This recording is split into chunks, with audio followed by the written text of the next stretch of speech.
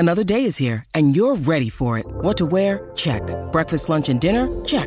Planning for what's next and how to save for it? That's where Bank of America can help. For your financial to-dos, Bank of America has experts ready to help get you closer to your goals. Get started at one of our local financial centers or 24/7 in our mobile banking app. Find a location near you at bankofamerica.com/talktous. What would you like the power to do? Mobile banking requires downloading the app and is only available for select devices. Message and data rates may apply. Bank of America N.A., member FDIC. Your ears do not deceive you. You have just entered the Cryptid Creator Corner, brought to you by your friends at Comic Book Yeti. So without further ado, let's get on to the interview. Hello, you wonderful listener. Jimmy and I couldn't be happier about how the Cryptid Creator Corner has grown this year. We just passed our 80th episode with the Comic Book Yeti Ice Awards, and you're about to listen to our last podcast of 2022. It's been quite a ride, and we hope that we've gotten a little better at this along the way.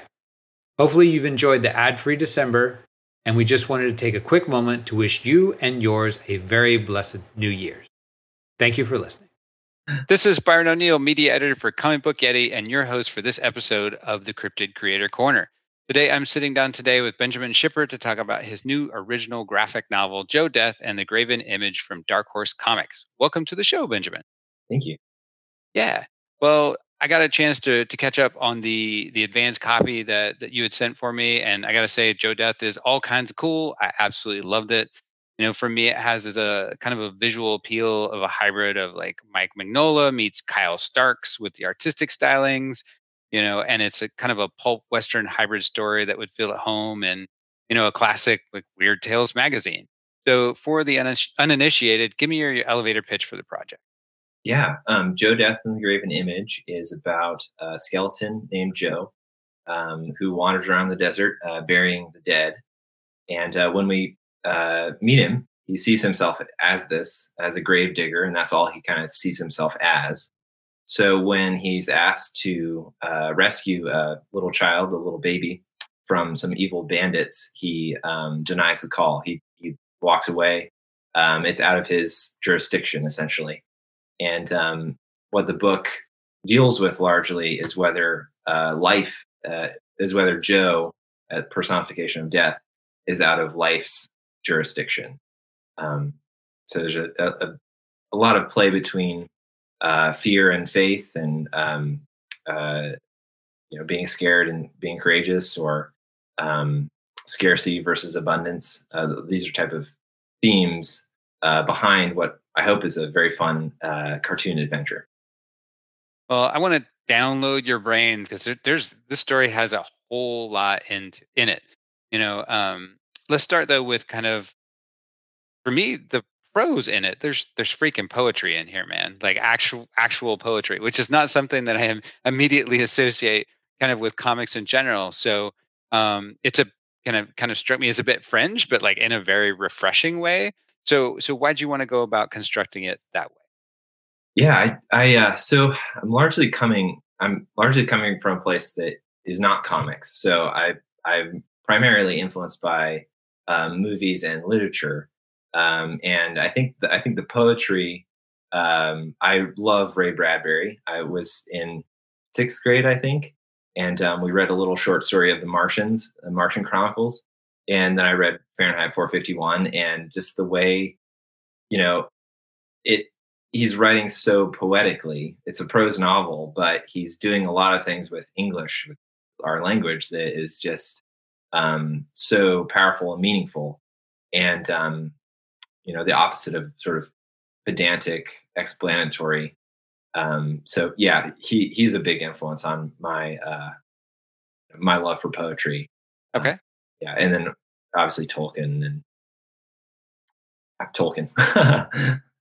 For sure. Well, they're a little bit different than what I would consider like a traditional like segment breaks, in between issues, if you will. Issues is a little bit of a misnomer because it's a graphic novel, but you kind of have a single monochrome tombstone with a particular animal motif along with a short poem. So, why did you break things up quite like that? Because it's kind of unique. I haven't seen that before. That's a great question. I love to answer that. So when I I am kind of new to comics. I'm trying to get as much up to speed as I can. And it has taken me a while to do this book. And so I've had the time too. And I've thought a lot about just book publication and what is a book? What is a comic book? I feel like comics are very in between a novel and a movie. And so I thought about the format of just what a book is. And I think certain comic authors, cartoonists go towards movie. So they sort of bleed all throughout the page. There's no white. It's very cinematic. And I wanted to kind of go towards more of a literary publication. So those chapter breaks, which it was actually intended to be a serialized comic book. Okay. But Dark Horse wanted to do a graphic novel. And so I just kept those chapters and then played with that type of break as being just, a nice way to set up a chapter and actually title the chapter. And so there's page numbers along the bottom, which I don't find a lot in comic books. Yeah. Excuse me. And I really feel like I want that to be in the comic book. And so I have those down there. And also the chapter heading on the right side of page top. And also the book title, which is very, it's very paperback in that. Yeah. So yeah. Yeah, 100%. I mean, it was one of those elements that did echo so many things that I grew up with. I grew up reading, the aforementioned Weird Tales. I love authors like Fritz Leiber or Manly Wade Wellman. I don't know if you're familiar with either or both of them. Yeah, Fritz Leiber, yeah, for sure. Yeah. So they're kind of masters of creating a new mythology, if you will, in their work with like a slower paced narrative reveal. So you mentioned Ray Bradbury. Where were you pulling from in terms of world building? So world building, that's a good question. So, and I think, well, Tolkien is sort of the granddaddy of world building, I think, in our modern world. And I think he was pulling from the Christian narrative. He was, a devout Catholic person, and his cosmology of the world and through the Silmarillion is it's like a lift from Genesis or the Bible, essentially. And so I feel like I tried to write this story without a cosmology, without a sort of a creation myth or creation story. Sure. And I didn't, writing without that, I didn't have the things that I needed to tell a deeper story. And so I needed to build that type of framework and have, a classic start to things. And so, yeah, very, very much Tolkien, but then also going back further, the Bible, Paradise Lost with John Milton. And that's it. So lacking some of those world building characteristics, is that one reason you kind of went with the Western overlay? Because there's so many echoes that just immediately come to mind when you think about, a classic Western story. Yeah, I think where the hat came from, where Joe's hat, and sort of, I feel like that's actually possibly the only uniquely Western thing in the book. And I'm not necessarily like a diehard Western fan. I certainly like a few. But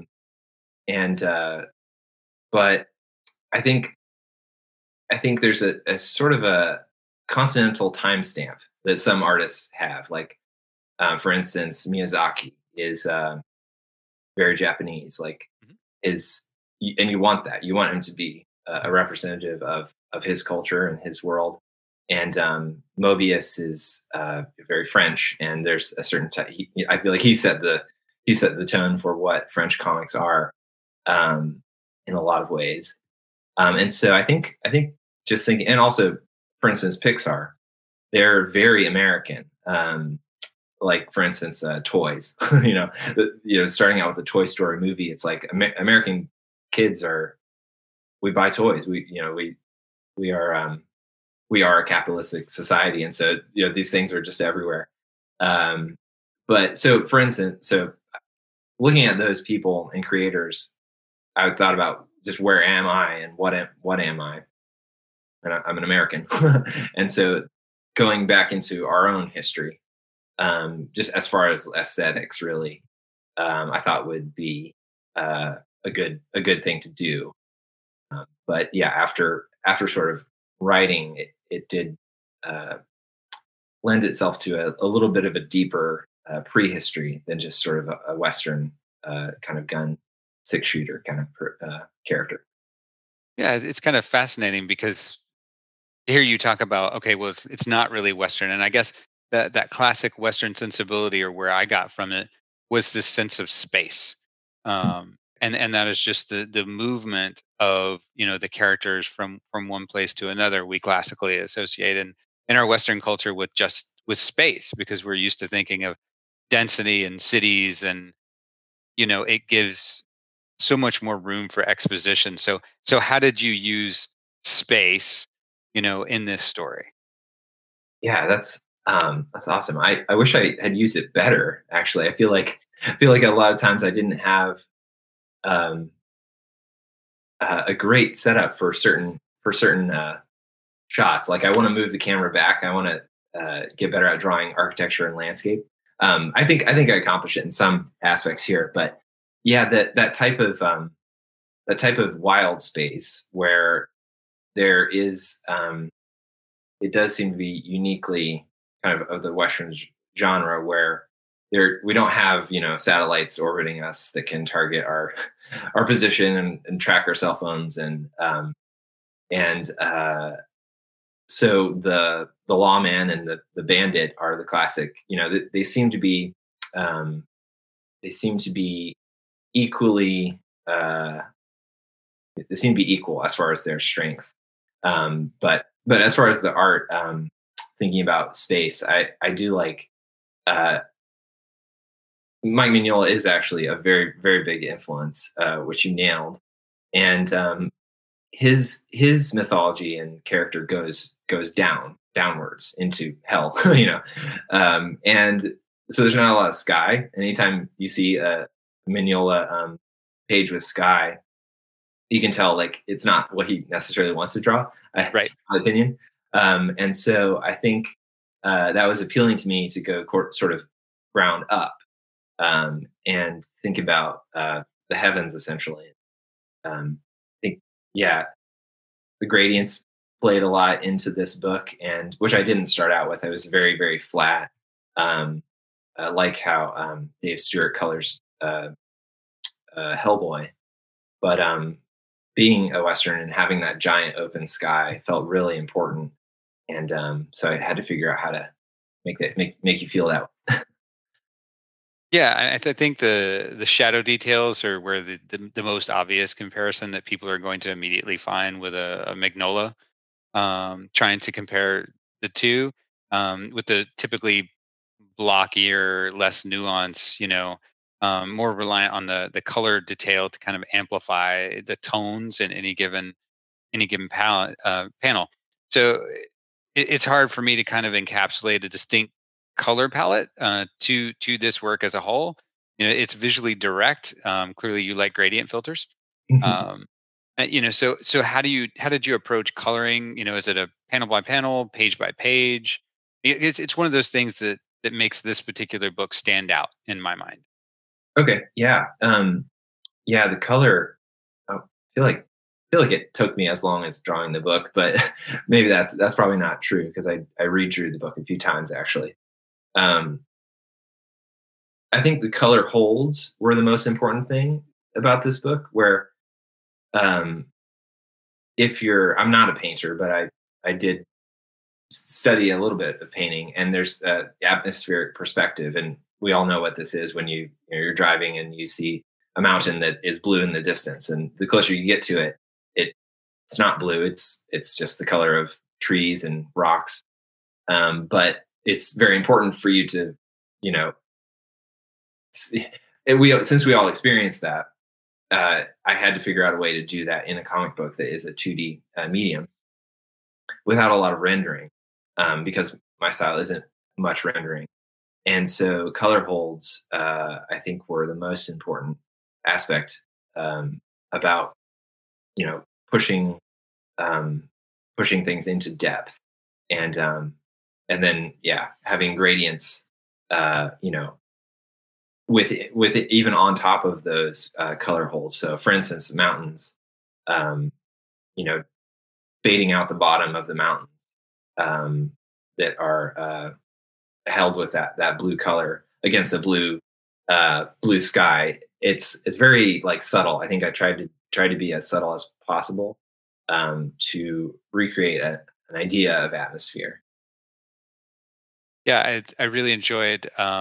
There are particular scenes where it's pink, and the use of pink, although not literal. I mean, coming from a photography background, I'm all about the taking liberties with skies and stuff. But that was one that really just jumped out to me, was that use of pink, because I was like, wow, okay, this is really cool. I liked it. Cool. Yeah. Um, yeah. I think I listen to a lot of cartoonist kayfabe, and Jim. What's his last name? I'm blanking on his last name. Jim Rugg is always talking about how books shouldn't be brown. And at the time, I feel like I was doing a little bit more of grittier, sort of earthy tones. Like, oh Yep. no, I think I need to try something different. And I really did like having those, hot points in and just color, and they are really evocative. I think Mignola talks about it as being sort of the soundtrack to his work, which I found really valuable. Well, it sounds like you were sort of teaching yourself to color throughout this process. So, did you find that from front to back, things changed all that much? Or you're like, okay, you got through it and you're like, oh, what I did earlier, that was, nah, I need to fix that. That's just not going to work. Yeah, absolutely. So I started this book in let's see, 2017, and I was just trying to cut my teeth doing a comic. I was coming from kind of kids books and just illustrating for other people's manuscripts, and I wanted to write my own thing, and it just happened to be more of a comic. And so I was just trying to cut my teeth on drawing a comic. And so I got first issue out, and then showed that to a few people at different conventions. And I think there were good responses, but people didn't seem excited about it. And I wasn't as excited about it either after doing it. And I thought I can do better. And so I probably redid the first chapter, I think total of like 4 times. Okay. And then I got to like chapter 3 next time, and then I didn't really like it at that point, so I went back and did chapter 3 and onwards, and I actually finished the 6 chapters, and we were gonna publish it. Dark Horse was gonna publish it in 2020, Right. at the end of 2020, and I announced that on just my Instagram, and then COVID hit, and it felt like the entire world was done. I had no idea what was going to happen next, so I just decided to draw it all over again. Okay. So like the gestation period of the story and the color and the drawing was like massive, and I wish that were more possible for comic artists, because in a writing context for prose novels, that's just that's of course you're going to have 5 drafts, or more. And so, it was really valuable to have that time to learn everything.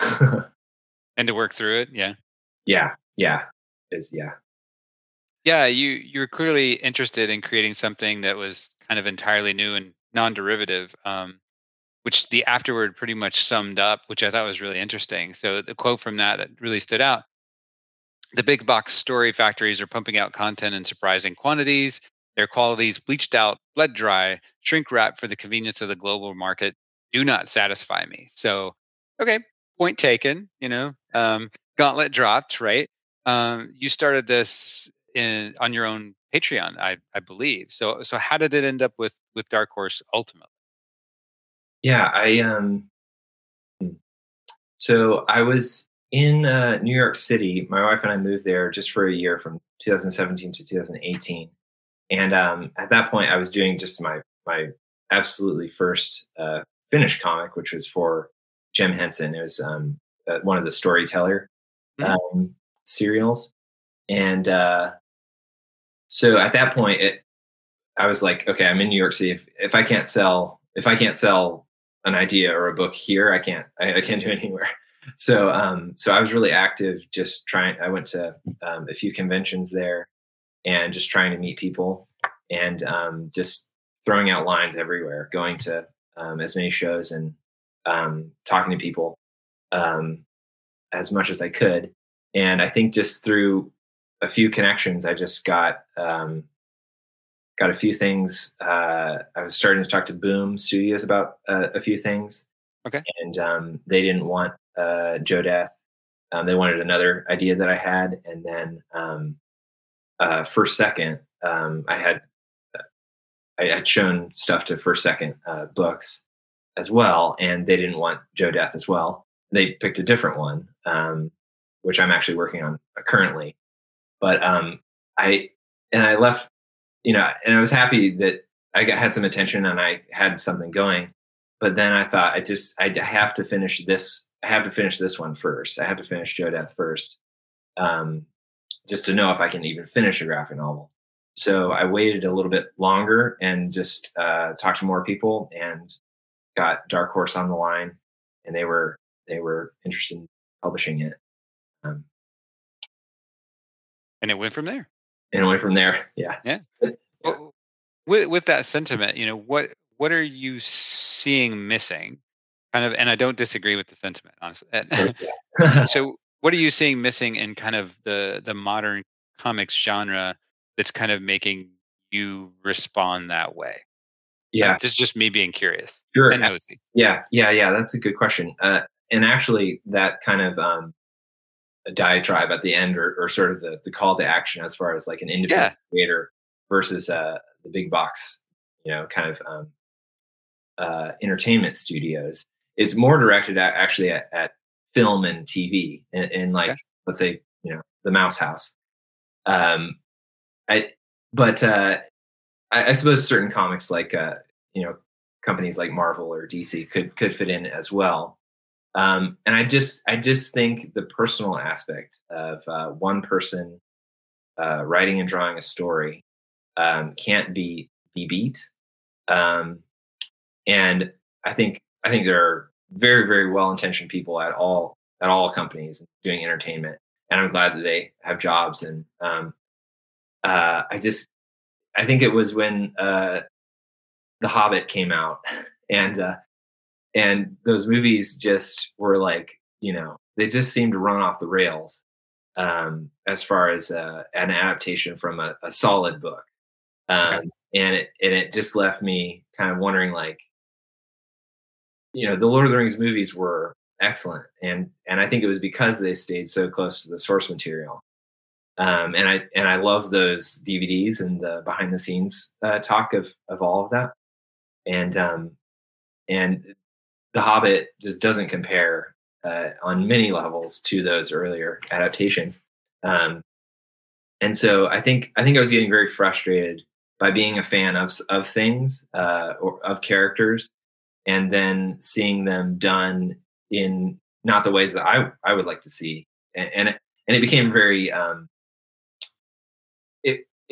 I wasn't going in a good direction just by complaining about it all the time to my friends and my wife. Like, it was, uh, it was not good. And so I didn't have anywhere else to sort of put my attention except towards my own writing and my own creation of a kind of a world.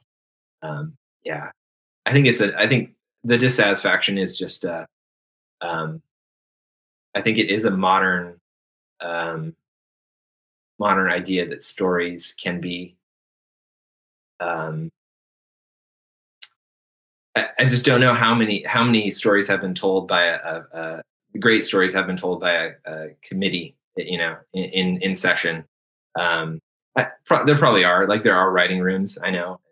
And so, but certainly this is my call to action for people that want a little bit more of a personal story. And I kind of feel that that's really the strength of comic books, is that ability to just be one or two people, and just, if you can do it, you can do it, and someone will publish it. Um, yeah. Well, do you enjoy that pocket of having total creative control, or sometimes wish, like with this project, like, man, could I just draw the thing and let somebody else take the wheel, like with this other stuff?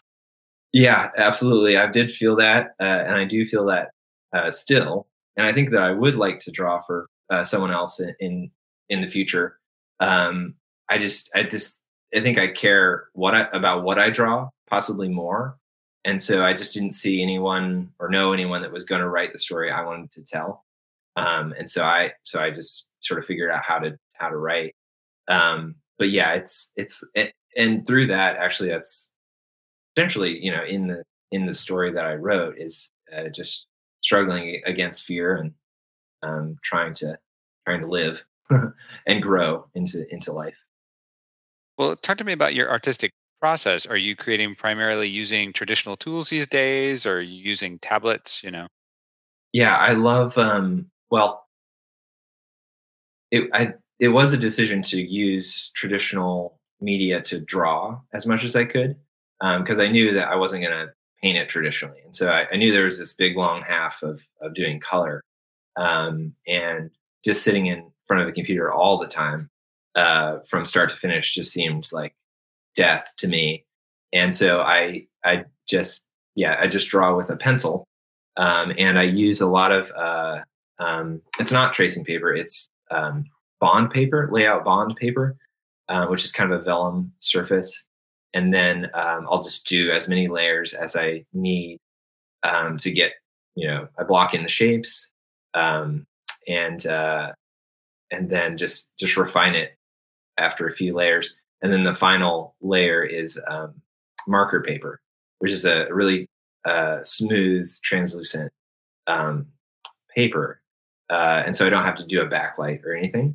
So I can just draw really, kind of effortlessly at that stage. And it's really clean. I'm kind of a neat freak.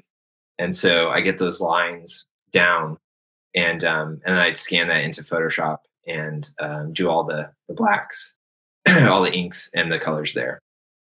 Okay. Yeah, I was kind of fascinated by that because I was going to ask, what is particularly satisfying about, still working with physical paper, pencils, marker, Yeah. those kinds of things, over the ease. I'm always just sort of fascinated with Yeah. that process and thought process. It sounds like you're a bit meticulous, so that may just answer that. Yeah. Yeah. It's like everything. It's like the smell of wood shavings and graphite and paper, and like, yeah, it's like, yeah. Any young artist, like, having in between the roads, like, I think a hybrid is always the best that you can do, just for your own health, like, not looking at a screen or in the same posture, and that back and forth, I think, is really nice.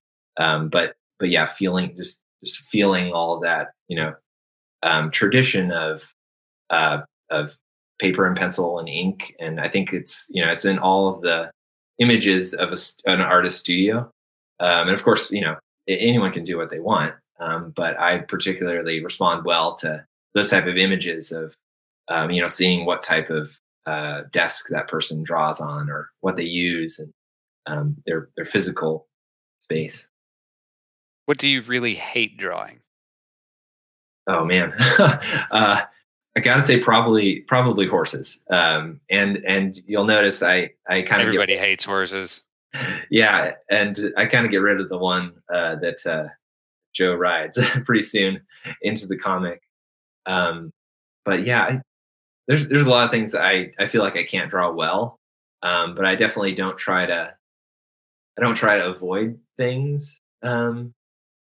just because I think that's against the road of growth. I think there's one artist that I've heard talking. I don't know, it was years ago probably, but he draws buildings really well in Manhattan, probably Spider-Man.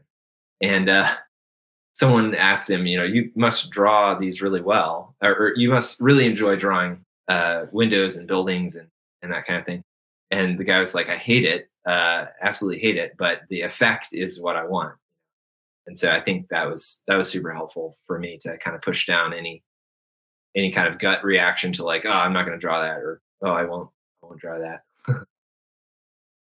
Well, you don't like horses, and so that makes some sense with respect to choice of sidekick for Joe in the book. I really enjoyed this kind of microculture that you've created around bugs.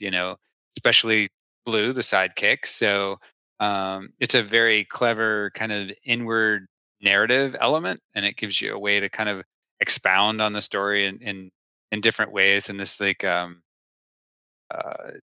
very minute, dialing the lens down, if you will, kind of way. Are you really into bugs? Like, why? Where did that come from? Yeah.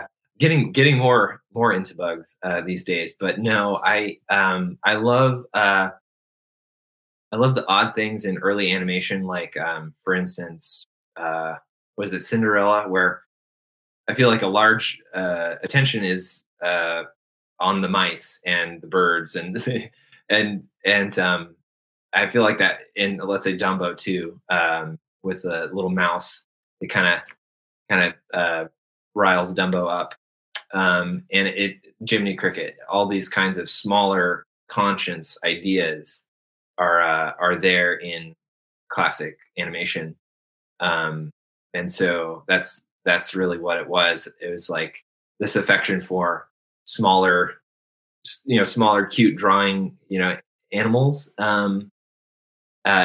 Like there's also an instance in Tom and Jerry, and I don't know what episode it is, but there's one where Jerry the mouse goes into this. It's like a spy theme, and he goes into this like cigar store Indian. He like taps the boot. There's a little elevator that shoots him up to the top, and like he goes into his spy lab, and then he infiltrates Tom's evil lair, and that kind of stuff I just think is so fun, and I wanted to do that in this book. And it just kind of it did seem natural. It didn't seem it seemed natural just having a conscience type of character to be with a metaphorical death figure. Yeah, I was gonna kind of ask you how Blue as a character helped you to balance Joe out. Yeah, just I think it's just a part of all of us that we're always having conversations with we might say our conversations with ourselves, but I think they're more or less conversations with our father or mother or brother or sister or friend, or the news anchor that you didn't agree with, or the movie that you didn't like, or the book that you read in sixth grade. Like, we're constantly, there's a lot happening in everyone's mind, and for a comic, it seemed clunky to sort of have a monologue of one character discussing that or having a back and forth with themselves. And so the moth was just that figure that took the role of his, I guess, internal thoughts, or it's hard to explain. I actually don't know how to explain it, and I think that's part of the charm of me not knowing and sort of figuring out as we go. Sure. Yeah, when you were fleshing out the visuals for the world, you also needed to populate it with at least some sort of antagonist or antagonists. So there's a skill to crafting something scary. There's multiple ways to kind of go about doing it. Yours I love because it felt like it could have been ripped out of an illustrated folklore volume, from 150 years ago. one of the things I distinctly noticed was a use of exaggerated proportions as part of that toolkit. I don't know if you're familiar with Ed Roth, but there were like some Ed Roth sort of flavors in there. So, why? Where does that come from? How did you go about trying to create, that sense of mystery, with just a little bit of note of horror in there with the different antagonists? Um, yeah, I think. Well, it's a good question. I think the silent kind of episode that sort of kicks off the adventure. I think it's like six pages of silence, maybe less. But that just seemed to be the more poetic thing for a bad guy or a gang of bad guys to roll into a town and then do their deed. And I had written dialogue for the main character and the main antagonist, and it just felt really corny, really cartoony. Give us all your money or we'll shoot you. That kind of thing is just like I couldn't really write it well, and I was thinking more of like how what is good horror, and I think like for instance Alien, it's you show as less as you show as little as possible of the bad guy or the antagonist, and you just naturally will get more fear built up from the audience, and so I think that was as far as the silence of the character, but as far as their shape and their look and their design, I think he's like his name. I don't exactly know. Well, I don't want to spoil anything, so I won't. Right? Yeah. Sure. Say any names, but the main character is kind of a cross between a clown and some like spider, like his face. But yeah, that sort of insane smile, as far as like the Joker. I feel like that's always going to be scarier than someone who's trying to be mean or to look serious or something. And that character is kind of a tumbleweed in the wind. He just sort of is. He's cut loose from sort of normal reality. Well, you've been pretty clear that there's more of this story to tell. So exactly how deep does the rabbit hole go? Where do you have ambitions of going with Joe? Oh man, I wanted to go for a very long time. I mean, Mignola is my like comic dad, like, and so just seeing all those, I think 14 or something volumes on the shelf, like that just seems to be the best thing that you can do as a comic creator. And so I did have, I built the cosmology. So I wrote sort of a creation story, and all of the characters after that, or maybe not all of them, but there's certainly a lot of ground to cover. And even in this book, we go back in the past, and so I'd like it to go as long as possible. I think it can, and I think a lot of things can, but I think it can in a continuum. So Hellboy goes in a continuum, and there's an end, and that's something really satisfying. And I want to do that with this character. Okay. So you have been releasing this on Patreon. So if people pick up the graphic novel and they immediately want more, can they get more? So how does that work for you? So right now, I actually I haven't shut my Patreon off. I just told everyone like I can't do this anymore. Oh, okay. Yeah. We have a 2-year-old now, but at the time, makes sense. Yeah. And even on Patreon, it got so far as like I think I was close to finishing the first draft, and so people saw as much as that. but they haven't. No one has seen except for you. And if Oh you wow, okay. choice I feel choice, special. yeah, no one has actually seen this version. So as far as like continuing to follow my work, Yeah.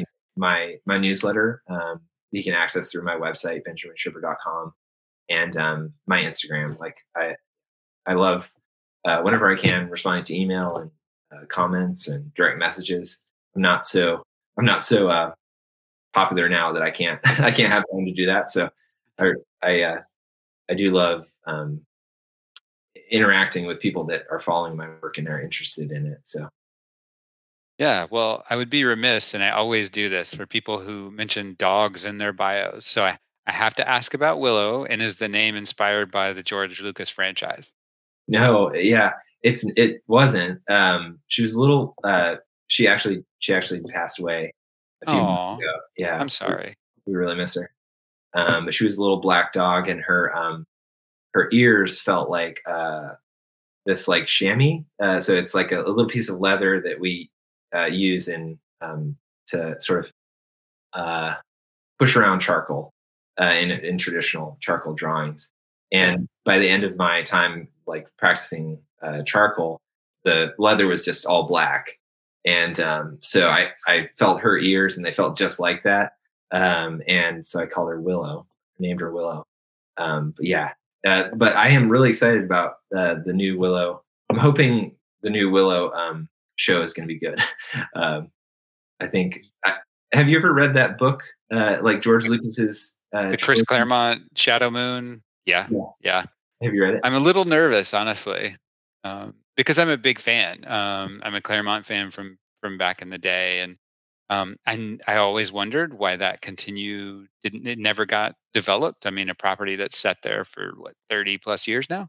Yeah, Uh, so yeah, yeah, there's some apprehension, and yet I'm also excited. But I was the same way with the Rings of Power. So yeah, yeah. It's a good, feel like tone to be, and I'm ready to see what people have to show, but I'm not necessarily just gonna love it because it's new. But yeah, it'll be yeah, interesting. I'm excited about the brownies again. They were like my favorite. Okay, yeah, yeah. I watched that first movie recently, and I just thought it was wild. Like it was just all over the place. It felt really fun. Yeah, yeah. Hopefully, they will maintain that sense of it, because that was the thing I enjoyed so much about it as a kid. Is like it was rambling and just sort of discoherent, but it worked. So Yeah. Do you mind if I ask you a question? of course. Um, and it's about comics. You're obviously read a lot of comics. I actually listened to an episode just before coming on, and Oh, okay. you said maybe you read about three comics a day, three issues of comics a day. Yes. That's awesome. And as a new comic author and someone who's I did like comics as a kid, but really don't have the depth like some other people do. There's there's a lot of me thinking right now, why do people read comic books? Why do you read comic books when there is so much movie material, shows, like, there just seems to be so much content right now that might be more engaging than a comic book. And yeah, I'm just wondering why you. Oh, 100%. So for me, twofold. One, and people who listen to the podcast all the time will be like, "Oh God, he's talking about this again." So the quick version of the background is I had a pretty significant medical event a couple of years ago, and what ended up happening with that was I sort of couldn't get around, lost the ability to walk without help, got down to 128 pounds. It was a rough time. And comics had always been like this safe space in my life ever since I was a kid. And so at the end of the day, working through that process and those physical difficulties, no matter how hard it was, I could come back at the end of the day and I could escape. you know I could get out of a body that felt like it was foreign and had like failed me in that at that moment. um, and it was a place for me to just go away. So that's how I sort of reconnected with it a couple of years ago. And two, as opposed to movies, because I mean I enjoyed films, TV as much as anybody. but it's the same thing. Um, I don't want to just be entertained. I like looking at something and being absorbed in it and be able to create more space with it myself, in my head, rather than sort of preach to is the wrong word, but I don't need everything spelled out concretely. I like filling in those gaps. Um, it's more of a mental exercise than just sitting there and absorbing something, and I liken it to, um, I've called it like digestion, right? Where you're just consuming something, or if you're like savoring something, and that's the difference between the two for me. Yeah, that's really cool. Yeah, I think, I feel like you said what I was trying to say better. Like, there's implicit storytelling seems a lot more enjoyable because of that interactivity. You're trying to figure out, the implications of these things, whereas explicit, expository kind of preaching storytelling is like sort of getting hit in the head with a sledgehammer, and it's just like, oh man, yeah. And I do find that more in books and comics. Um, I I will actually say the Andor show, it seems to be that way. It's where, if you have you watched that show? I saw like 20 minutes of it, and things have been so crazy with trying to move. Yeah, yeah, yeah. It seemed, first couple of episodes seemed to be like they're not giving you anything that you don't absolutely need, and I thought that it felt really nice to not know really the details, but of course following the character and the plot, it works. But that was really nice. A return to that kind of implicit storytelling. Yeah, I mean, I think that's why. And boy, man, we may get some comments off this if we get into Star Wars territory. But like, you know, Rogue One was by far my favorite all time movie, because I think it was such a departure in that way from anything else that the franchise has done. Hmm. Um, because Yeah, I don't always need happy endings. yeah, It, uh, yeah, yeah. Have, have you read much of the expanded universe stuff in Star Wars? I have not. No. It felt a lot like a extended or expanded universe story, that Rogue One, and I think there are a lot of, yeah, those not as well tied up, or as happy endings in the stories. It did feel really nice to, get off the Skywalker track and, investigate and see the rest of the galaxy. Yeah, I'll have to check them out. I've had them recommended by friends for years, and it's just always a matter of time. Time Yeah. always seems to slip away. So, well, my last question is kind of about the hustle of being a creative. It's the way I always wrap up my reviews now. I mean, they can't see it, but my hat says hustle, right? So we have a lot of the listeners of the podcast who either work in the comics field or are aspiring to someday. So, kind of as a professional, getting paid to do this, you're a professional. Like right? You can call yourself a professional. I know some people have like imposter syndrome. Like, you're a professional, you do this. So, what is a nugget of wisdom to kind of inspire or support them from your own experiences? Hmm.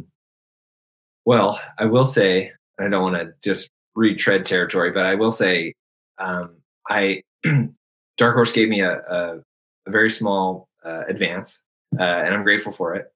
But it was absolutely not livable.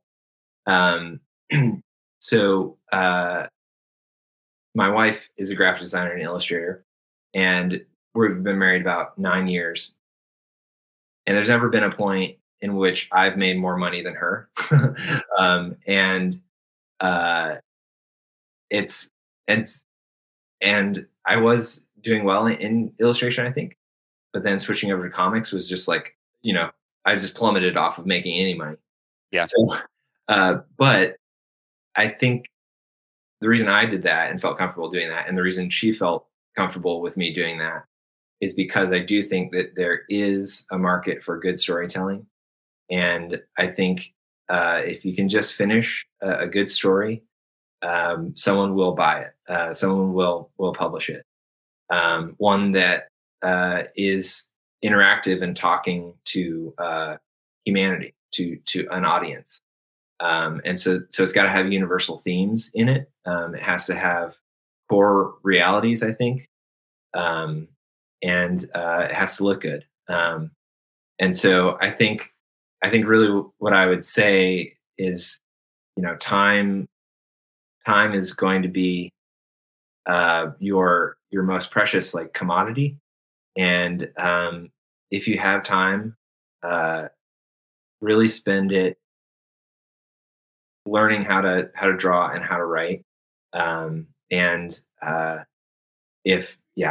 you have a supportive partner, or even parents, like I've recommended some people, like, stop paying rent if you can't afford it, move in with your parents, work out something with them, and really get down to business. So hustling, I mean, hard work, but then also trying to find that overhead in which you can, that roof over your head in which you can hustle in the right direction. I think is the most important thing that you can find. And it's hard to find, but try to find it. Okay. Well, Joe Death and the Graven image is excellent. I hope we've done a good job here of pitching it without obviously giving too much away. It's certainly one of the most original takes I've seen in quite some time. And I feel like you've got a hit on your hands if we can just get it in front of enough people. And I hope everybody out there listening has heard more than enough so that they're out there ordering it now. So as a big fan of anything and all things folklorish, if that's actually a word, it's right up my alley. And it's been a pleasure having Benjamin on today to hear more about it. Thanks so much, Byron. It was so fun to talk about. Yeah. Well, this is Byron O'Neill on behalf of all of us at Comic Book Yeti. Thanks for tuning in, and we will see you next time. This is Byron O'Neill, one of your hosts of the Cryptid Creator Corner, brought to you by Comic Book Yeti. We hope you've enjoyed this episode of our podcast. Please rate, review, subscribe, all that good stuff. It lets us know how we are doing, and more importantly, how we can improve. Thanks for listening. If you enjoyed this episode of the Cryptid Creator Corner, maybe you would enjoy our sister podcast, Into the Comics Cave. Listen and subscribe wherever you get your podcasts.